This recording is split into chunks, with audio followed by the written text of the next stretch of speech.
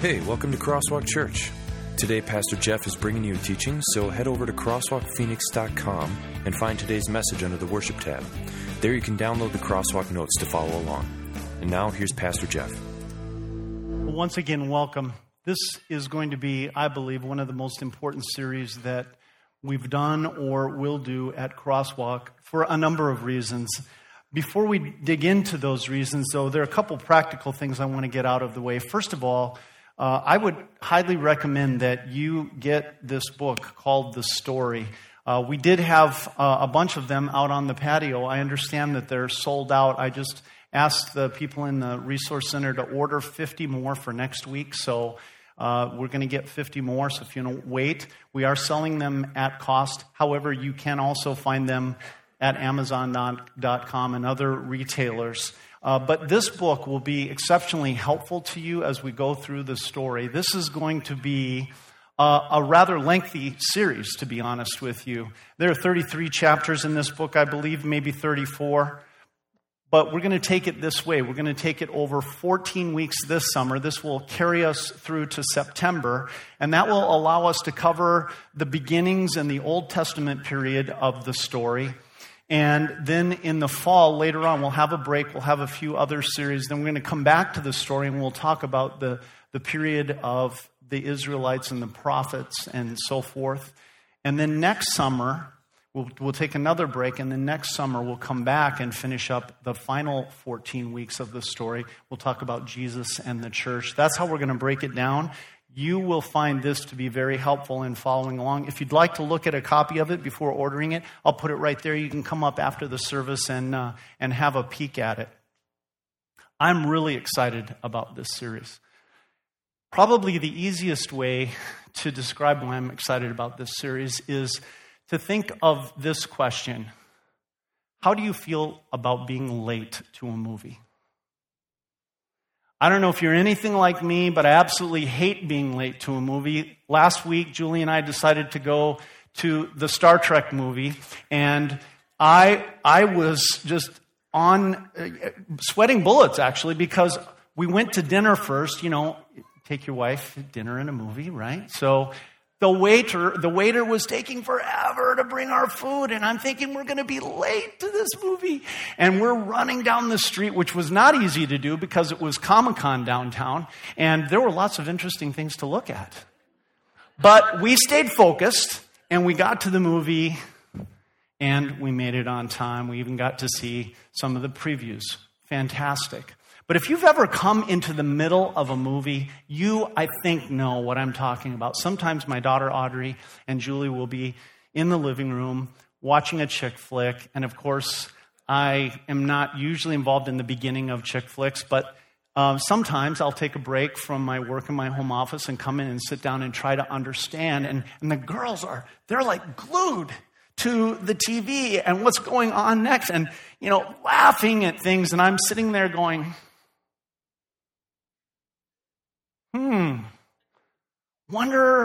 wonder what's so funny about that. I don't get it. And I think part of it is just the fact that I haven't been in the movie from the beginning. Even I will notice that if Julie can rope me into a chick flick, that if I see it from the beginning, that I do catch interest in it and I do get the jokes and the story makes sense. It's important to be involved in a story from its beginnings to its middle to its end. And that's what we're going to be looking at in this. And obviously, we're going to cover a lot of ground. Any of you who are familiar with the story and looked at that video and realized we're covering all that in one Sunday, we're probably shaking your head. And the answer is yes, we're going to try to cover all of that in one Sunday, which is why I can't keep going with this introduction much longer. Because it's very important for us to get the whole story with its beginning and its middle and its end. Otherwise, if you come into it and you hear this isolated story about Isaiah, and then after that story about some guy named David, and then you follow that by a couple stories about a fellow named Jesus who is called the Messiah, the Savior, the Lord, and then Paul, and then Peter, and there are all these disconnected pieces with no big story connecting them, no beginning, middle, and end.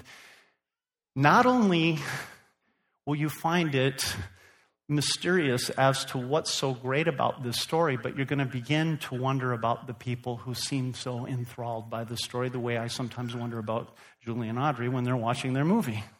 I'm not only looking at the movie going, I wonder about that movie. I'm looking at them and going, I wonder about these two ladies.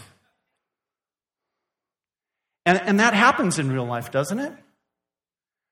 Not only do people in our lives question the story of the Bible, but then they begin to question you for believing the story of the Bible, for taking it in and putting your faith in it, and for thinking that this stuff about God and Jesus is all real. And that's why it's so important for us to get the beginning and the middle and the end. And that's where we're diving in today, is right at the beginning of the story. You can all count yourself blessed today because you got here in time and you are going to hear the beginning of the story. And so what I want you to do is pull out your crosswalk notes. If you brought your Bible along, you can open up to Genesis 1. If you have a Bible on your phone, feel free to open up your app. Here at Crosswalk, we don't tell you to put your phones away. We tell you to get them out. So you can open up your Bible app. The first thing that we need to understand is that in reality, the Bible being a big book, there are actually 66 books contained in the book called the Bible, that there is more than one story being told here.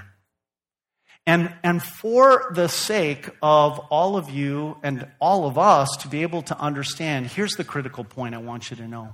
Really in the Bible, two important stories are being told. We might call them an upper story and a lower story. And the Bible is pretty explicit about these two stories that are being told, the upper story and the lower story, and even has different ways of portraying that. For example, in your crosswalk notes, I quote the book of Ecclesiastes, chapter 2, verse 11. This is King Solomon writing. And he says, "Yet when I surveyed all that my hands had done and what I had toiled to achieve, everything was meaningless, a chasing after the wind. Nothing was gained." And then I highlighted these words, under the sun. What Solomon is telling us is that we can look at the story of every character in the Bible, and we can also look at our own personal story from this angle, that we live a life under the sun, under the S-U-N sun, that from a human point of view often just doesn't seem to make sense. There are ups, there are downs, there are little comedy side stories that go on in our life, very often when we're raising children or what, all kinds of, and then there are oftentimes many tragedies that take place in our life. There are things that come at us that we just question, where in the world is that coming from? Why is that person treating me this way? Why can I not seem to get ahead? And even someone as successful from a worldly point of view as Solomon, who was the greatest king of Israel, the wisest man who ever lived, can look around at his own life under the S-U-N sun, and when God is not factored into his picture, when he intentionally says, let's just take God out of this for a moment, he says, life is meaningless. It's like trying to grab hold of a bunch of air. It just doesn't make sense. And I would guess that many of us have had that feeling as we look at our lives, if we're not connecting our life to God's story and to God's life, and if we're only, and even Christians do this for short periods of time, if we're only seeing this life that we're living down here, it sometimes does feel exactly that, meaningless and hopeless and chasing after the wind. But the Bible also tells us that it's important to know that there's not only this lower story that we all experience and that we find in the lives of all the people that are in the Bible, there's also an upper story, a bigger story, a more important story going on. And that's the story that we're really going to be looking at throughout this series, a story that has a beginning, a middle, and an end, that connects everything back to God, and especially connects everything back to God's love and his design to pour out his love to us, originally through creation and originally through designing and building for us an amazing home, and then placing in that home a special place called the Garden of Eden where he could pour out his love. And then when we reject that home and when we reject God, God still relentlessly pursues us with his love and forgiveness and plans to send his son, Jesus Christ, to rescue us and rebuild the relationship that we have broken through our sin. And that at the end, even though now our lives are broken and hurting and often separated from God's story, God's full intention is to reunite himself with us in a new Garden of Eden, in a place called heaven. And that his story, the story, is the story of us once again through his son Christ, being united for eternity in heaven with him. And this is the beginning of that story and how God designed this amazing place. But if we don't start with this basic understanding that the Bible is really two stories, an upper story and a lower story, the everyday events of our life and the meta-narrative or the big story that God is driving toward rescuing and redeeming us for eternity, if we can't connect those things, often it will not make sense to us. So will you write this down? In the Bible, there are two stories being told. One is the story of life under the sun, S-U-N, the common everyday experiences, ups and downs, successes and failures, comedies and tragedies that you and I experience in life. That's life under the sun. And we're often very concerned about that life. God is concerned about that life. But at the end of the day, if we don't connect it to the other story, the story of life under the sun, S-O-N, the lower story can often seem to be gibberish and meaningless. Let's dive in to the beginnings of the big story, the upper story. And it starts with just 10 words. In the beginning, God created the heavens and the earth. What a wonderful truth that expresses, those 10 simple words. And one that so often in today's world is not believed.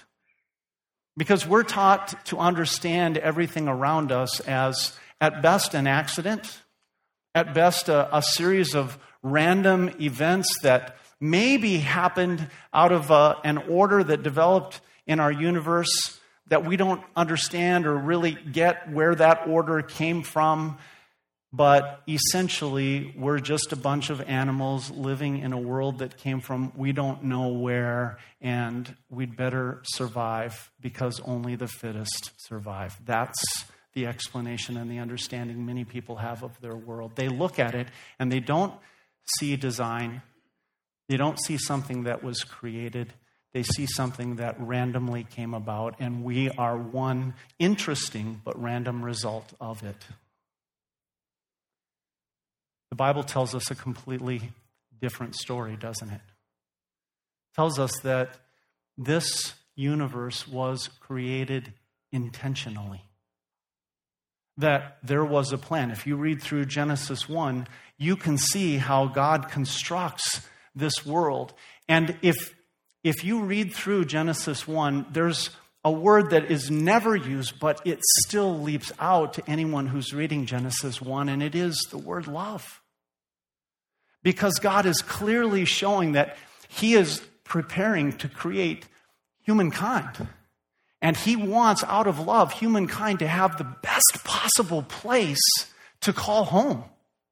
And not only does he create this amazing universe with stars and suns and moons, with continents and seas, with trees and plants, animals of all kinds, fish swimming in the ocean, wild beasts roaming the earth, all of them intriguing and interesting. Not only does he create all of that just because, hey, I'm an artist and I like to be creative. He's doing it because he intends to show us just how much he loves us. So he creates this phenomenal world. And don't you still experience that when you go out into creation, even though we now live in a sin-filled and fallen world? Julie and I were recently at a place that's one of my favorite places in the world. It's just up on the Mogollon Rim. You got a 2-hour drive, and just to look out there, see the creeks cascading, the pine trees, the views that you can see out over the Arizona mountains from the top of the rim, and you just step back from that and you go, God's creation is truly amazing.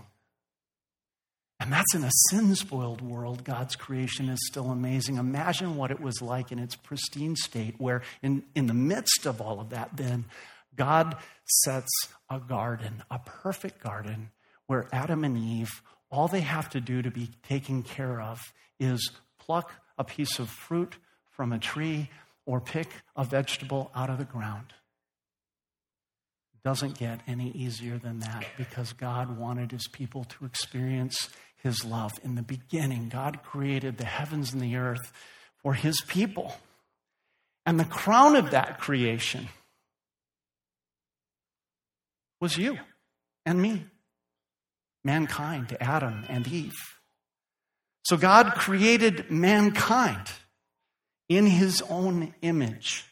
In the image of God, he created them, male and female, he created them. God blessed them and said to them, be fruitful and increase in number, fill the earth and subdue it.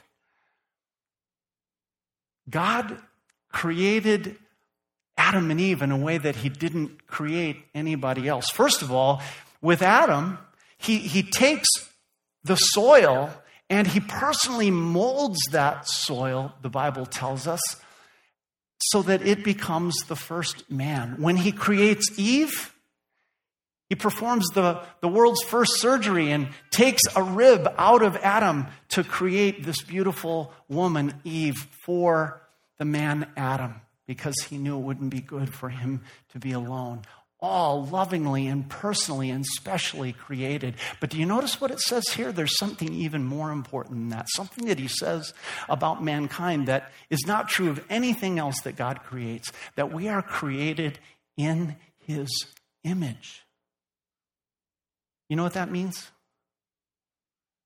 I'd wager that most of us in this room today really don't know what it means. And here's why I say that. Again and again, I hear people say about one another today, you are created in God's image. And if you believe that of a person sitting next to you today, that means you don't understand what God's image is. Because you and I, we today were not made in God's image. Adam and Eve were made in God's image. And later on, I'll bring a verse that will prove to you that you and I are made in a different image nowadays. We are not made in God's image, because God's image is not something physical. God is a spirit, and so when humankind were created, they were created not in a physical image of God, but in a spiritual image of God. And we know what that is by reading throughout the Bible. For example, when the Bible describes what a reborn Christ follower looks like, filled with the Spirit, it tells us that that reborn Christ follower begins to recover some of the image of God that we had all lost by Adam and Eve's sin. And then we get descriptions like this. Let me read you from Galatians chapter 5. But the fruit of the Spirit is love, joy, peace, patience, kindness, goodness, faithfulness, gentleness, and self-control. You hear those attributes? Those are the attributes that make up the image of God. And as you have those, love, joy, peace, patience, kindness, goodness, faithfulness, gentleness, and self-control, as much as you have those is as much as you are in the image of God. And do you notice what Paul says? Those are not your fruit. They're not something that you produce. They are produced by the Holy Spirit. Adam and Eve did not need the Holy Spirit to produce them, because they were created in God's image, spiritually and morally, they were made to be just like God. Their heart and their mind felt and thought the way God's heart and mind feel. And God is all of those things. So originally, Adam and Eve were all of those things.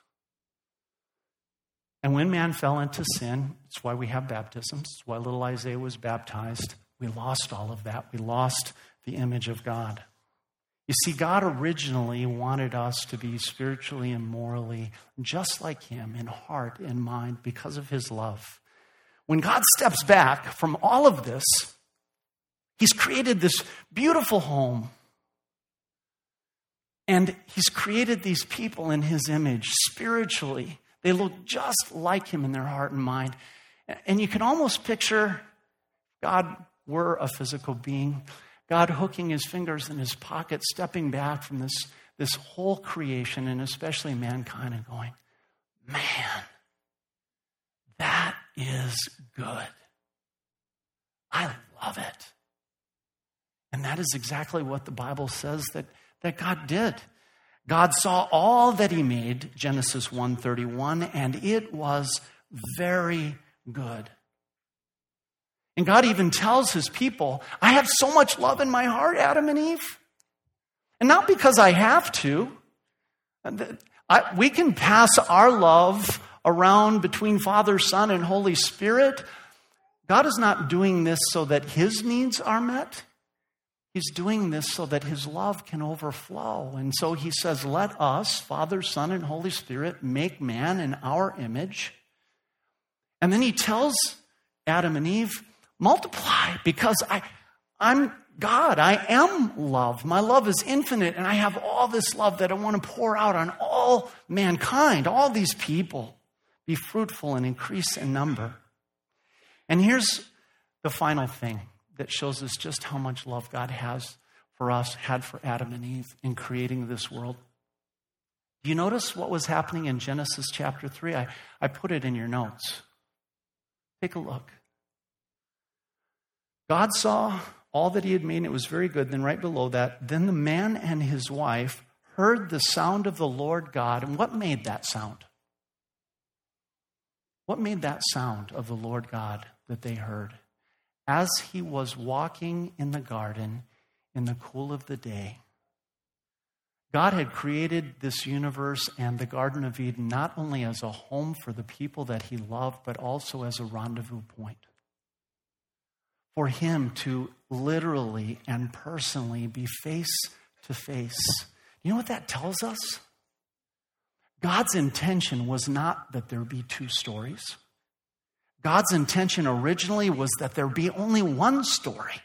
A story in which God would meet humankind daily and come down and they would interact personally and directly. And that was out of his love exactly what God wanted to see perpetuated and go on as people, as Adam and Eve multiplied. He was going to walk in the garden in the cool of the day. It's interesting, isn't it, that even today, you read the New Testament, and the relationship that we have with God is still called a walk. How's your walk with your Lord?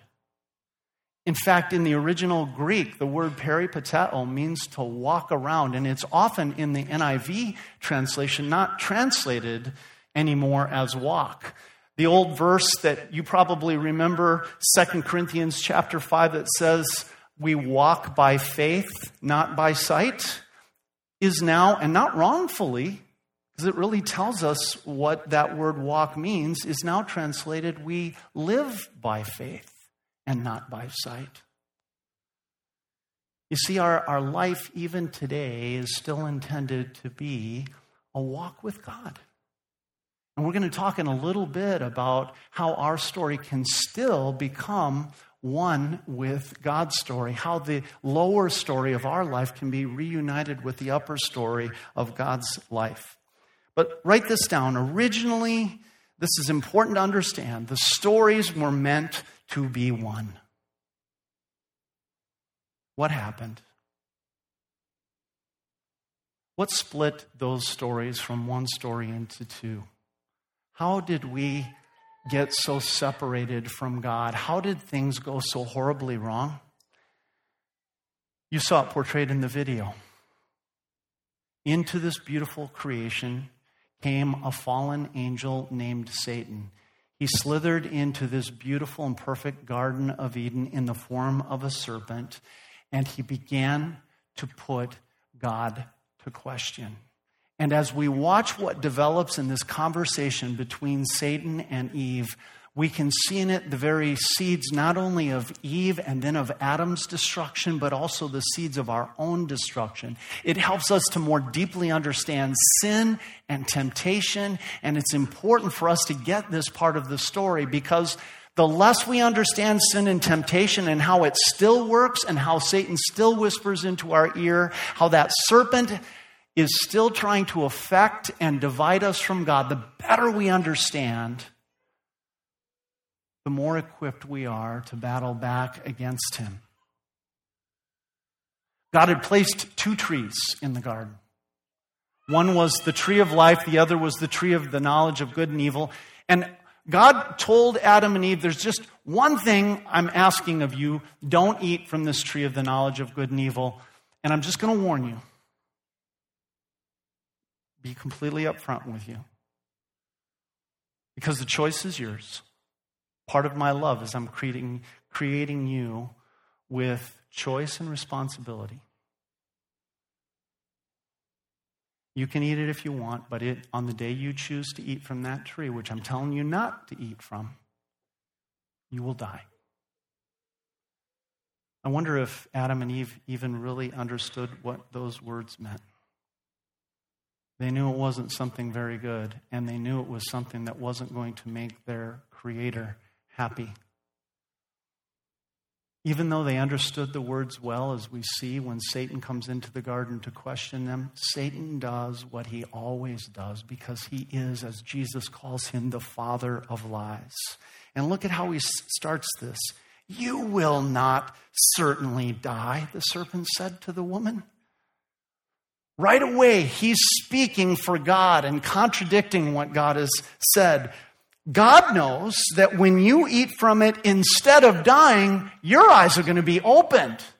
You're going to see things so much more clearly. You're going to understand and know and grasp things that you would never know. He just lays it out there. And you want to know what's really going to be great about eating from the tree of the knowledge of good and evil? You yourself will become like God.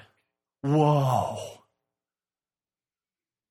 I will become like the guy that created all of this. And isn't that still the way the devil whispers in our ear? Maybe I should say hisses into our ear.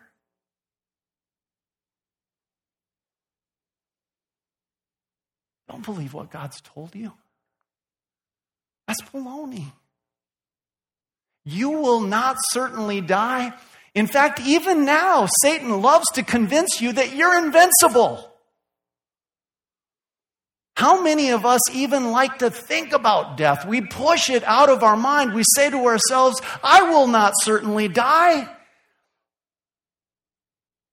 I'm just going to keep on going. And people die all around us. Loved ones die around us. This week in our church, we had a young man pass away. And yet, in spite of all of that, we continue to convince ourselves, that little whisper in our ear, I will not certainly die. Instead, I'm going to be like God. I'm going to call the shots. I'm going to do what I want. This is going to be great. Instead of God's design where he loves and blesses us, and then we love and bless and praise him in return, Satan says, make it about you. Do you notice how often he uses the word you in that passage I just read? You will not certainly die, Eve. Let's make this about you. For God knows that when you eat from it, your eyes will be opened and you will be like God, knowing good and evil. Let's talk about you, not God. Because Satan knows if he can get us thinking, it's all about me, then he's got us right where he wants us to be. Turn the page. So Eve does. She starts thinking about me, myself, and I. And when she saw that the fruit of the tree was good for food, looks good to me, and pleasing to her eye, to the eye, and also desirable for gaining wisdom, she took some and ate it, and she also gave some to her husband who was with her, and he ate it. How does Eve now live now that her thoughts have become sinful, and she no longer is trusting what God has said? And she's thinking about herself in this sinful selfishness. She begins to live no longer by asking the question, what does God want? Now what question is she asking? What do I want? Instead of having her life ruled by God's wisdom, she is now having her life ruled by her feelings and her senses and her experiences, not just past experiences, but experiences that she wants to have. Brothers and sisters, if you are making your choices and decisions even today because you think to yourself, this is what's going to feel great to me. This is what I think is going to be smart for me. This is what I want to experience because I need this experience so that my eyes can be open to the world around me. If you're basing your choices and your decisions on your senses, on your wisdom, on your experience. And if those are the questions that you're asking, instead of asking yourself, what does God say? Then you're going to go the exact same direction that Adam and Eve went. And there's Adam, by the way, standing right there. And I don't care, even if this had been reversed. What if it had been him eating the fruit first and her standing by? It would have still been wrong because they were supposed to be there to protect each other. And especially to protect each other in the image of God spiritually. Adam should have stepped up before Eve took that fruit while she was still thinking and going, hun, no. We're not doing that. You see, this is why we're designed to live together, because there are those times when we need another person in our life to step up for us and say, we're not going to live our lives ruled by our senses and our experiences and our own human wisdom. We're going to live under the word and the wisdom of our Heavenly Father, God Himself. And we have to be there for each other, brothers and sisters, husbands and wives, grandparents and grandchildren, members together as a Crosswalk family, in a growth group, in a class system class. We are meant to be going through this life together. One of my proudest moments in this past week has been to see our family members step forward for this family who lost their 19-year-old son and remind them of God's promises and God's truths of a Savior. Just amazing to see the love and the care, and that's the way it's designed to be. Then the eyes of both of them were opened, and they realized they were naked. See what happens when we sin? Now we're vulnerable. Now we don't feel safe. Now instead we feel we have things to hide. We have to cover up, and we can't be authentic. We can't be real with others. Not only did Adam and Eve begin to cover up parts of their bodies, they began to cover up part of their hearts and minds and keep other people out. They're not just separated from God by this sin, but we're separated from each other because of this sin. We'll see more of that in just a moment.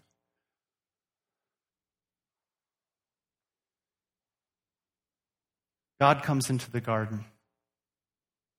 He's looking for Adam and Eve. He's been, as we read before, personally and directly in contact with them in this rendezvous point, this beautiful point called the Garden of Eden. And he asks Adam, dude, where were you? It's kind of funny. Always before when I came down to walk in the garden, you were there. And Adam says, I heard you in the garden, God, and I was afraid because I was naked, so I hid. Now, instead of loving friendship and fellowship with God, there's fear. Understandably so, because they had been told death was going to come, that God would punish their sin. And so, instead of stepping forward to take responsibility for what they had done wrong, they run and they hide because they're concerned that God is going to be really unhappy, which he was. He was sad, as the video told us, and he was mad, angry, as he always is with sin. Read it in the Bible over and over and over again. The Bible talks about both the anger and the sadness that our sins bring to the heart of God. I was afraid, and so too today. Often we're afraid of God instead of being in loving fellowship. And you know, one of the worst ramifications and results of sin? I'll bet you see it all the time. Maybe you didn't realize that it was a result of sin, but it's everywhere. And it is the refusal to accept responsibility. We've lost the realization that responsibility comes from the word respond. We've lost the ability to see that we can respond to events and occurrences in our life the way we choose. And we have bought into Satan's lie that if X event happens, then Y thought or Y emotion must certainly follow, and I have no control over that. I may be married, but if another person comes into my life and I happen to fall in love with them, well, who can control love?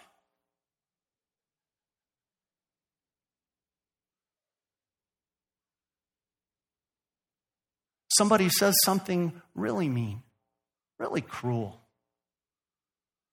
And I get really ticked off by that, and I lash out, and I get defensive and angry. And someone questions me about that. Like, dude, stay calm. And what's my response? Well, who could have done anything different? Did you hear what he said to me?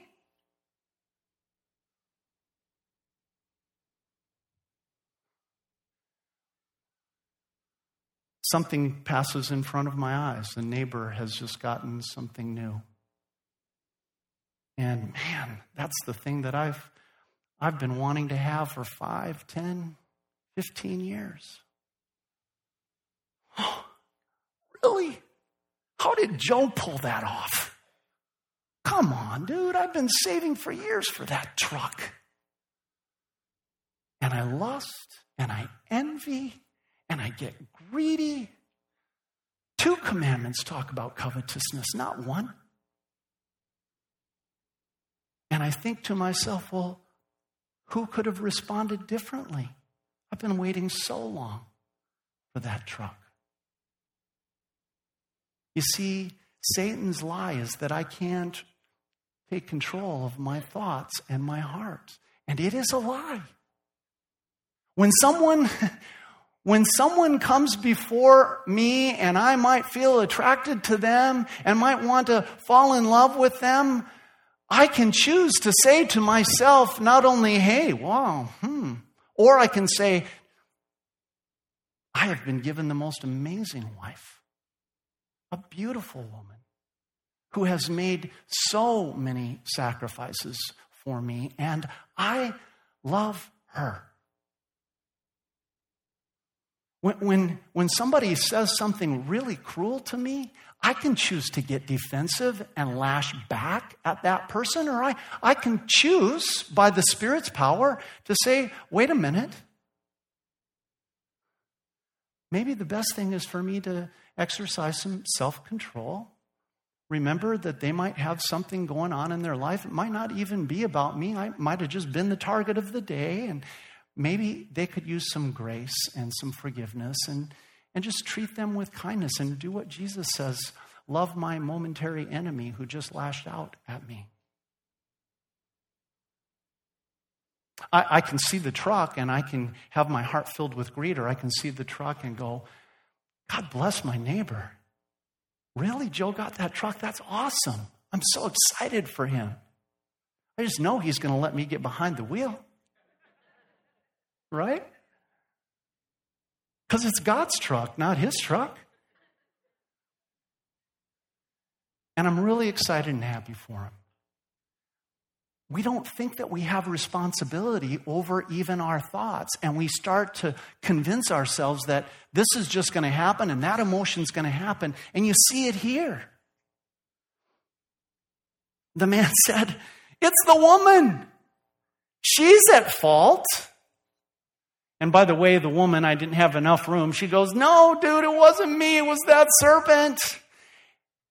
And Adam, do you notice what he also says? God, you were the one who brought this woman here. It's you at fault. And don't we do that too sometimes? We do. We do. We blame God. Why, God? Did you let that happen? We blame God instead of taking responsibility, understanding that all the acts that we commit, both sinful and righteous, are seeds.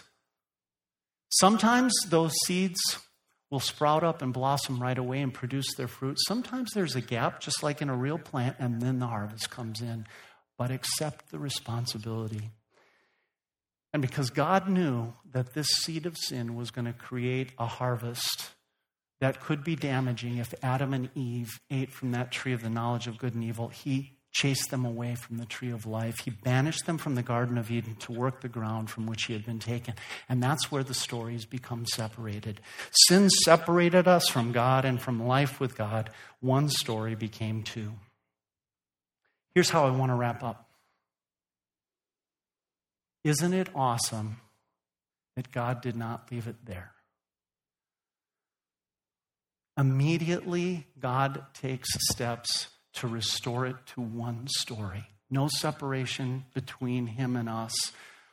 Two stories, an upper story of his purpose and his plan.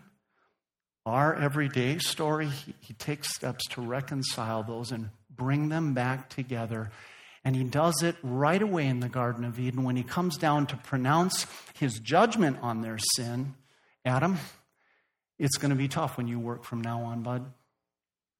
Thorns and thistles are going to grow up from the ground. It's going to be by the sweat of your brow that you live. Eve, what would have once been just a joy and pure pleasure to give birth to a child is now going to be excruciating for you.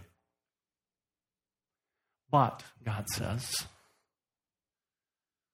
as angry and frustrated as I am right now, as sad as I am to see what you've brought into this world, Adam and Eve, never, ever, ever imagine that my love for you has come to an end, because it hasn't. Now, do you hear that for you? Whatever sin you've committed against God, whatever things have separated you in your relationship from God so that your upper story and your lower story, they feel disconnected and you feel like life is meaningless, I want you to know that what God says to Adam and Eve, he says to you. He looks at Satan, the serpent, he says, I'm going to put enmity, I'm going to put hatred between you, Satan, and the woman, and between your offspring and hers. And then he goes singular. He goes from offspring, a collective plural noun, to singular because he's talking about one specific and special offspring. And he means Jesus Christ, his own son. He will come, Satan, and will crush your head, and you will strike his heel. Have you ever been in a real fight? I don't mean the kind of fight you had when you were a teenager in school, but the kind of fight where you know that if you don't put that guy to an end, he's going to put you to an end? I can tell you that if you're ever in a fight like that, you are not going to be satisfied with stepping on his toes. You're going to want to knock him down so that he stays down permanently. Do you notice the language that God uses in this promise? My Son, the Savior of the world, will crush your head, Satan. He is going to knock you down and knock you out, and you are going to be done permanently. And that's my promise. And that is God's promise to you. That's why we can say your sins are forgiven. That's why we can say heaven is God's gift to you. That's why we can look at the cross and say, yes, Satan, you got away. You stepped on Jesus' toes. And it hurt for a little while, but he crushed your head. He rose from the grave and he defeated you and he defeated death and sin. And now the victory belongs to all of us. God immediately took action to restore unity by promising a champion named Jesus. It doesn't mean sin is gone. But in that, God restored the oneness of our stories. Today, that oneness is restored through something called faith. When we trust God, when we believe in his promises, when we know and rely on Jesus as our Lord and Savior, that's when the story of all the ups and downs, the comedies and tragedies, the everyday events of our life that we may question and may sometimes feel meaningless gets reunited and we go, this is part of God's bigger story. The story of his son, Jesus. And this is all leading to his coming again to redeem all of us permanently and to take us back to the Garden of Eden, where the unity will be truly and personally restored. Today it's by faith, then it will be by experience. And while we wait, we continue to struggle. Why? Because when Adam had lived 130 years, he had a son not in God's likeness, but in his own likeness. That's why we baptized Isaiah today.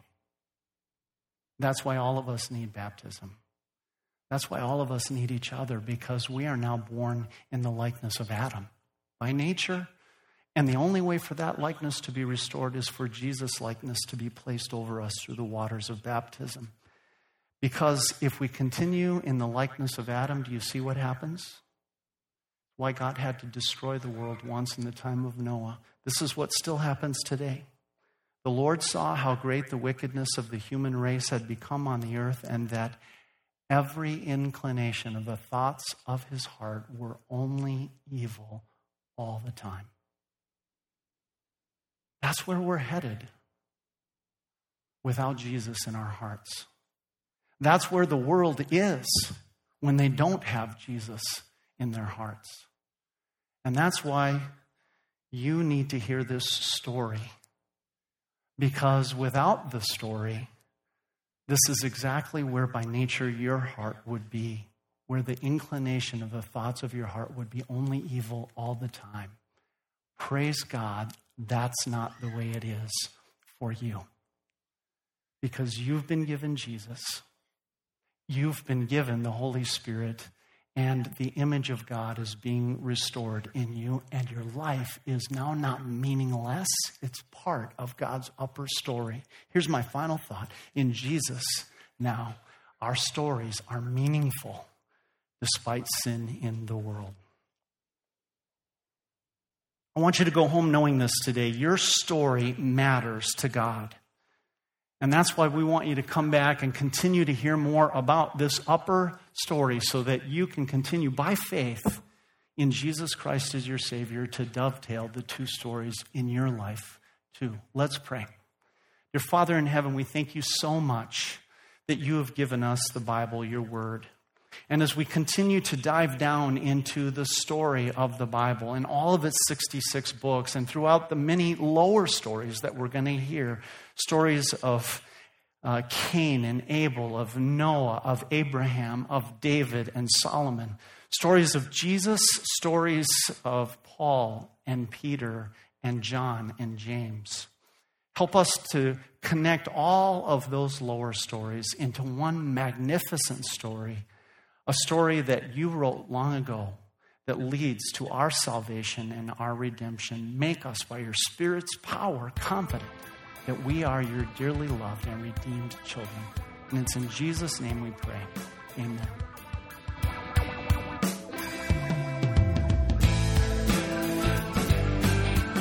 So, before we close, if you would like more information about Crosswalk or to listen to other messages, just go online to crosswalkphoenix.com or come and see us.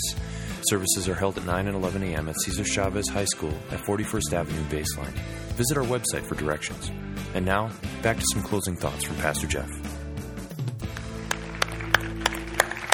Well, thank you so much for coming out for this first week of the story. Here's what I want to encourage you to do as you go out into your week. As we go through this story, you're going to notice how man and woman after man and woman of God, each of them, by the power of the Holy Spirit, is able to keep their lower story, their personal story, connected to God's upper story through faith in this life. Because, as with us, we are all looking for that day when God is going to send his Son back to us and the stories will be reunited again, just very directly as they were in the Garden of Eden. And won't that be a powerful and amazing day?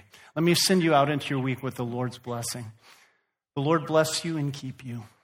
The Lord make his face shine upon you and be gracious to you. The Lord look on you with his favor and give you his peace. Amen. Have a great week in the Lord. If you want to take a look at the story, it's right up front. We'll also send the prayer team down if you want to pray. See you next week.